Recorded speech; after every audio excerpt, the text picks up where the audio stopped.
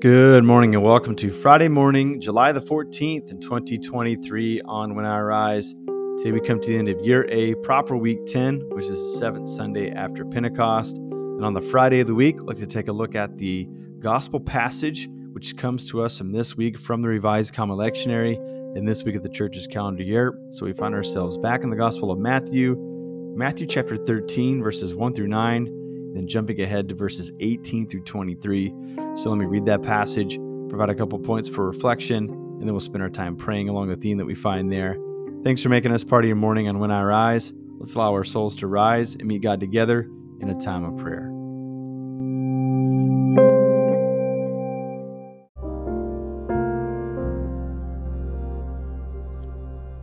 Matthew chapter 13, verses 1 through 9, and then verses 18 through 23.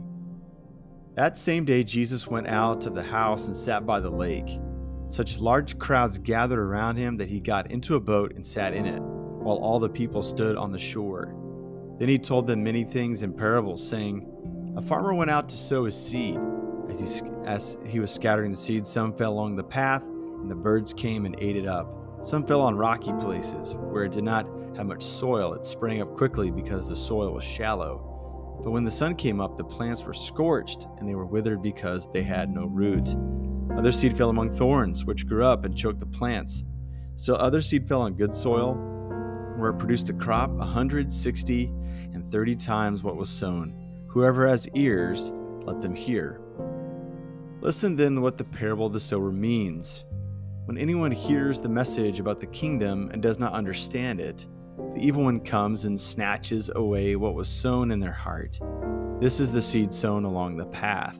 The seed falling on rocky ground refers to someone who hears the word and at once receives it with joy. But since they have no root, they last only a short time. When trouble or persecution comes because of the word, they quickly fall away. The seed falling among thorns refers to someone who hears the word, but the worries of this life and the deceitfulness of wealth choke the word, making it unfruitful. But the seed falling on good soil refers to someone who hears the word and understands it. This is the one who produces a crop, yielding 160 or 30 times what was sown. This is the word of God for us.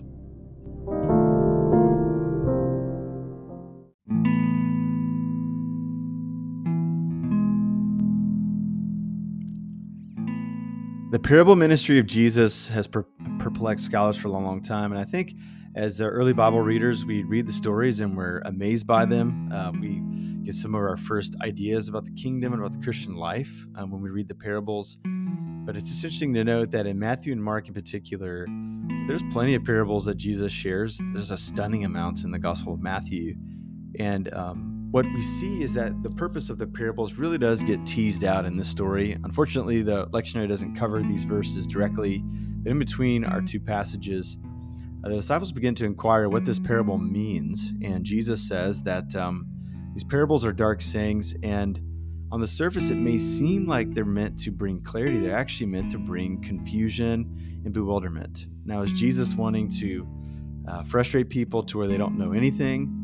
Doesn't seem to be the case. Most scholars would concede that parables were powerful because they were like an explosive story with a long fuse. And so people would come to a teaching gathering, Jesus would share these stories, and then he would like light a fuse in their imagination, almost frustration, which we now know through neuroscience, it recruits so many parts of our brains that it probably brings out the best inquiry when we're in a place of frustration or bewilderment, right? We keep mulling over something, ruminating until we can finally come to a conclusion about a matter, right? So Jesus is not trying to have less and less people resonate with his teaching, but he's doing something where he wants the teaching to go deep as possible. So as people are walking home and as they were discussing it with one another, that's when something would take a hold of them and they would remember these stories. They would remember how they felt and they remember the conversation that they had with their friends as they did it. The kingdom was something that Jesus never directly defined.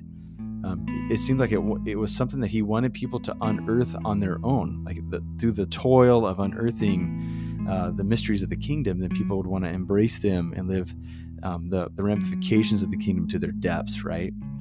And so Jesus tells this parable, and what's kind of unusual about this parable is that in his interpretation, which is the second half of our reading this morning, Jesus actually says it's more of an allegory. So parables tended to be dark sayings, things that would upend conventional wisdom or expectation.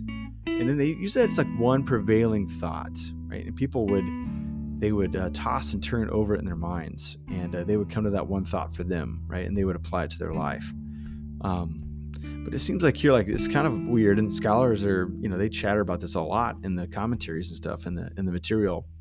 See, it's kind of strange for Jesus to give like an item, per image or per item in the story, like some sort of teaching, like this soil means this, and this is why this happens. Like it's just unusual. But if we zoom out, Jesus is giving just a kind of a grave reality of what it means to bump into his message. Like there's just going to be people who stumble over it. Now we notice that the soils all try to do something with the seed. There's some that they don't do anything with it. They maybe insist that it's going to get buried and protected on its own, and the birds of prey come and take it away, right? There's one soil where it's like, kind of narrow, like or a shallow depth, and so because they don't take it deep enough, it doesn't grow to its full potential, right? Or they just simply place the kingdom's priorities in the wrong place, to where now it can't have a proper way of growing to its full fruit, right? But then there's some that it falls on the good soil, like it lands in the right place, and not only is it like one for one seed and one crop, and now it's like 30, 60, and 100 times multiplied.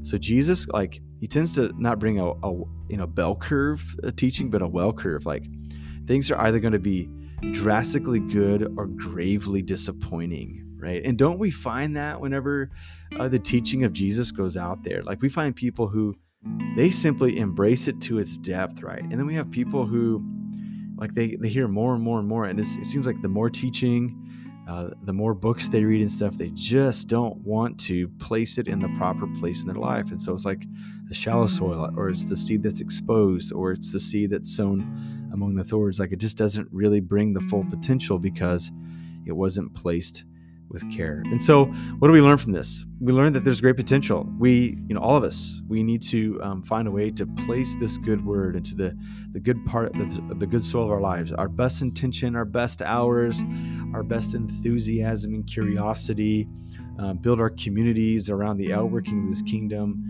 so that we can see that fruit multiply 30, 60, and 100 times. And this doesn't just happen among those who've been around the faith a long time, but it can also happen around those who've been in the faith just a short amount of time. One of my favorite stories that Eugene Peterson tells in his book on the parables of Jesus, his book's called Tell It Slant. So he's talking about how parable ministry worked. He talked about this woman who came to his church in Maryland, and she was new to the faith.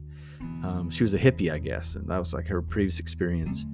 And first, she kind of came in after the music, and she would slide in and out, so no one would like speak to her. And then she lingered longer. She would sit in the back, and then finally, Eugene Peterson caught her out the door. And as she was leaving, she was just so amazed. She's like, "How lucky are we that we have these teachings of Jesus? Like, how lucky!" Like she just kept on repeating, "How lucky! Wow!"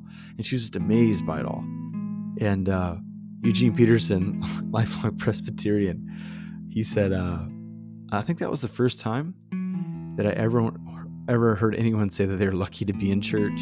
Now, of course, people probably felt that way, but it just kind of struck him how like the newest person in the room was the most amazed, and they were the most childlike, and they were the most, someone who's given over to the most wonder about the story. And that's what good soil is like. There's like an eagerness. There's an intention. There's an assertiveness in the faith. And so those are the things that we should aspire to. So with those things in mind, let's spend some time praying to our God this morning.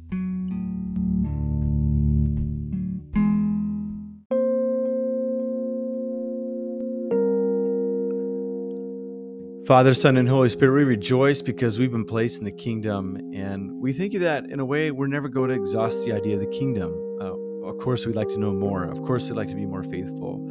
We thank you, God, that the kingdom is not our kingdom, it's your kingdom. Therefore, it's always going to be bigger than us. And so we thank you that you've invited us into this great mystery and this great adventure of the kingdom. And so we understand your stories that lead us on quests and don't answer all of our questions. And so as we go on our next step of our journey, we just simply pray that you give us a kingdom heart and a kingdom mind and kingdom hands. We pray that we would give ourselves a kingdom work today. We pray that we would give ourselves to a great enthusiasm, that we would desire the kingdom. And because of that, we might be found those among the fertile soil where our life can then be multiplied 30, 60, 100 times, way outsized our natural potential because of the great power and the work that is within us. And so God, this day, we hand our lives over to you, and we pray that you'd fill our lives with yourself. And we pray that you give us opportunities today and through this weekend to be people of the kingdom. We ask all these things in Jesus' name. Amen.